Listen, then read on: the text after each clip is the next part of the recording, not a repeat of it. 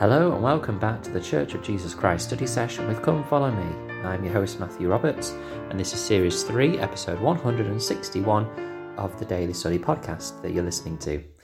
Thank you for your time and let's begin our study of this week with our usual non-Come Follow Me material study. We usually have on a Monday a chance to listen to some listener comments and feedback, of which we've only had one really this week. That's partially down to me. I haven't really been posting many posts on the Facebook group this week, or last week I should say. Not really as a decision or choice, but just didn't seem to have much time this week to do so. But was glad to be able to get these episodes out to you anyway. And then I've got something that I want to share with you from the most recent Liahona, which is generally where I'm getting most of my extra studies outside of the Come Follow Me materials. But it's still a very useful place to get some more study from. It's not the only place, of course, that I share things with you from, but it's really good though. So, first of all, listener comment. I shared a post about the individuals who were warned by the Lord that he was not pleased with them for not preaching by the way. And I asked the question, are there times that we don't share our testimonies by the way and are too focused on reaching our destinations? And Candice Welch shared this comment. She basically said, yes, all the time. This is why general authorities have been encouraging us for years to talk about our religious life like it's part of normal life. For one, it is. Two, it's a way of preaching. By the wayside, because you're making gospel and religious conversations a comfortable thing for you and those around you in life. Those are the people on our wayside, since we're not taking 800-mile walks. And I really like the point she makes there is, of course, our preaching, by the way, looks very different to how it does or how it did for those early missionaries. They were travelling at a great distance, and so they were expected to teach by the way. And actually, now that I'm talking about this, it's just brought something to my remembrance from my mission.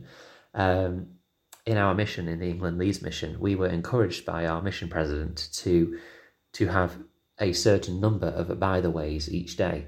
Now, when I got to the mission and I was told, we need to get our by-the-ways, I was like, what's a by-the-way? I thought instantly of John By-the-Way, obviously, because that's very similar to his surname. But actually, what it was simply, as we're going about to our destinations, to our appointments, to our attracting areas and all this kind of thing, by-the-ways were basically opportunities we took to speak to people by the way as we were going from place to place. And, at some points in my mission, they were more tedious, I suppose. A certain number, we had to reach a certain number each day. And some days it was very easy because we were travelling around a lot on public transport. But some days it was actually a very tricky thing to accomplish because we either didn't see anyone on the certain routes we were going at certain points, or we were travelling in a certain way, and so that meant we couldn't, or perhaps we were running late for our various appointments that day. And the question is, do you want to be late for someone that has set a time for you to be there and teach you the gospel in their home, or do you want to get the by-the-ways along the way and be even later for those people and perhaps give a bad impression? There were some days it was more difficult, basically, but because there was a certain number to reach. And actually, it did get to a point, I can't remember whether it was with that mission president or with the new mission president that came in, but they basically said, yes, continue doing by-the-ways. However, we're going to take away that numerical statistic. I think it was with the same mission president, actually, because there became an understanding of, these missionaries are reporting that they're not doing their by-the-ways, but that's because there was a certain individual they couldn't talk to because of this circumstance. But basically, the point I'm making is that obviously our days are much different to these early missionaries and even missionaries today. And so our by-the-ways are people that we are likely interacting with personally on a day-by-day basis. But in theory, we should have more success with those conversations, even if it is just having a pleasant and informative conversation with these people rather than random people we meet by the way. And so something to consider. How can you teach more people by the way in your life with your context? Anyway, the thing that I wanted to share specifically from this week that I've been studying alongside the Come Follow Me materials is an article by Elder Jeffrey R. Holland. in the June 2021 ensign called Keeping Our Children Close to Our Hearts. And the reason why I want to share this is because basically it gave me a lot of comfort in how I'm doing, because he shares a personal experience where you, as many parents could probably see themselves in what Elder Holland refers to. He was giving this talk in the April 1983 General Conference when he was the president of Brigham Young University, and he was accompanied by his teenage son Matt. And in this experience, he talks about something that happened between him and his son. He explained a bit of the context. He was going to school full time and teaching half time, and they had 2 small children. His wife was the Relief Society president in their ward. He was serving in the state presidency. Basically, a very busy individual.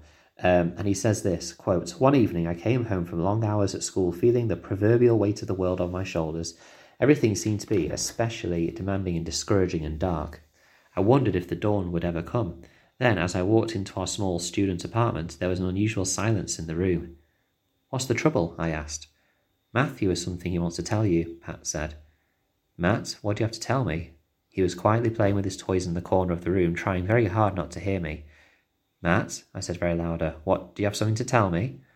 He stopped playing, but for a moment didn't look up. Then these 2 enormous tear-filled brown eyes turned toward me, and with the pain only a 5-year-old can know, said, 'I didn't mind Mummy tonight, and I spoke back to her.'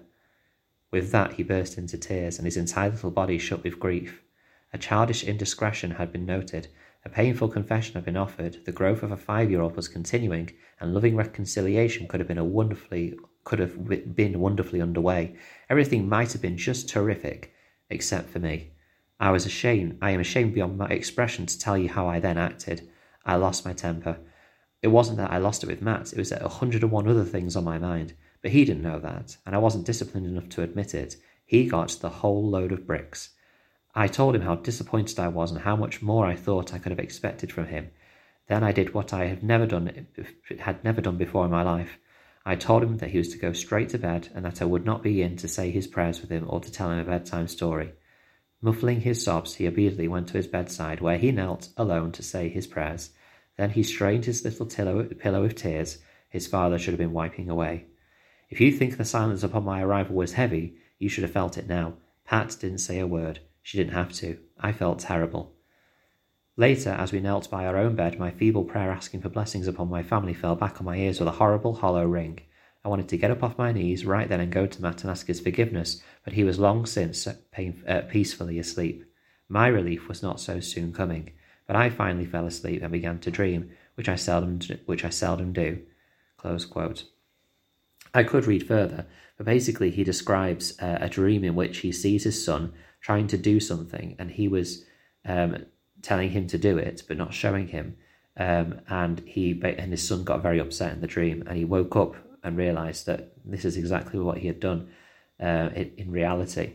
And he went and gave him a big cuddle and asked for his forgiveness. And I think that this is such a humanising story because, I mean, I don't know about you as a parent, I certainly see myself in that persona every now and then. And I think that it is encouraging to know that other people make these mistakes at times. And I think it's not a selfish thing really. That it's just that is what happens to other people. It doesn't make it okay, of course, and it doesn't mean that we should exempt ourselves from this kind of behaviour. We should change. We should repent. And I think that if you can read the whole article, it will really give a great lesson for many parents and those who are not parents, or obviously who are preparing to be parents or preparing to be parents in the eternities. It's very difficult to act in this moment and do so in the way that our Saviour would, and it just means that we need to practice and we need to prepare for those moments when we do need to act like the Saviour. Even those people whose children have grown up and gone away, they are still our children, and we have to consider how we treat and act with them. It's a wonderful experience. I'll share this in the Facebook group, the article, and let me know what you think. Thank you very much for listening. It's been great sharing this with you. Look forward to tomorrow's episode where we recommence our Come Follow Me study. And until we meet again.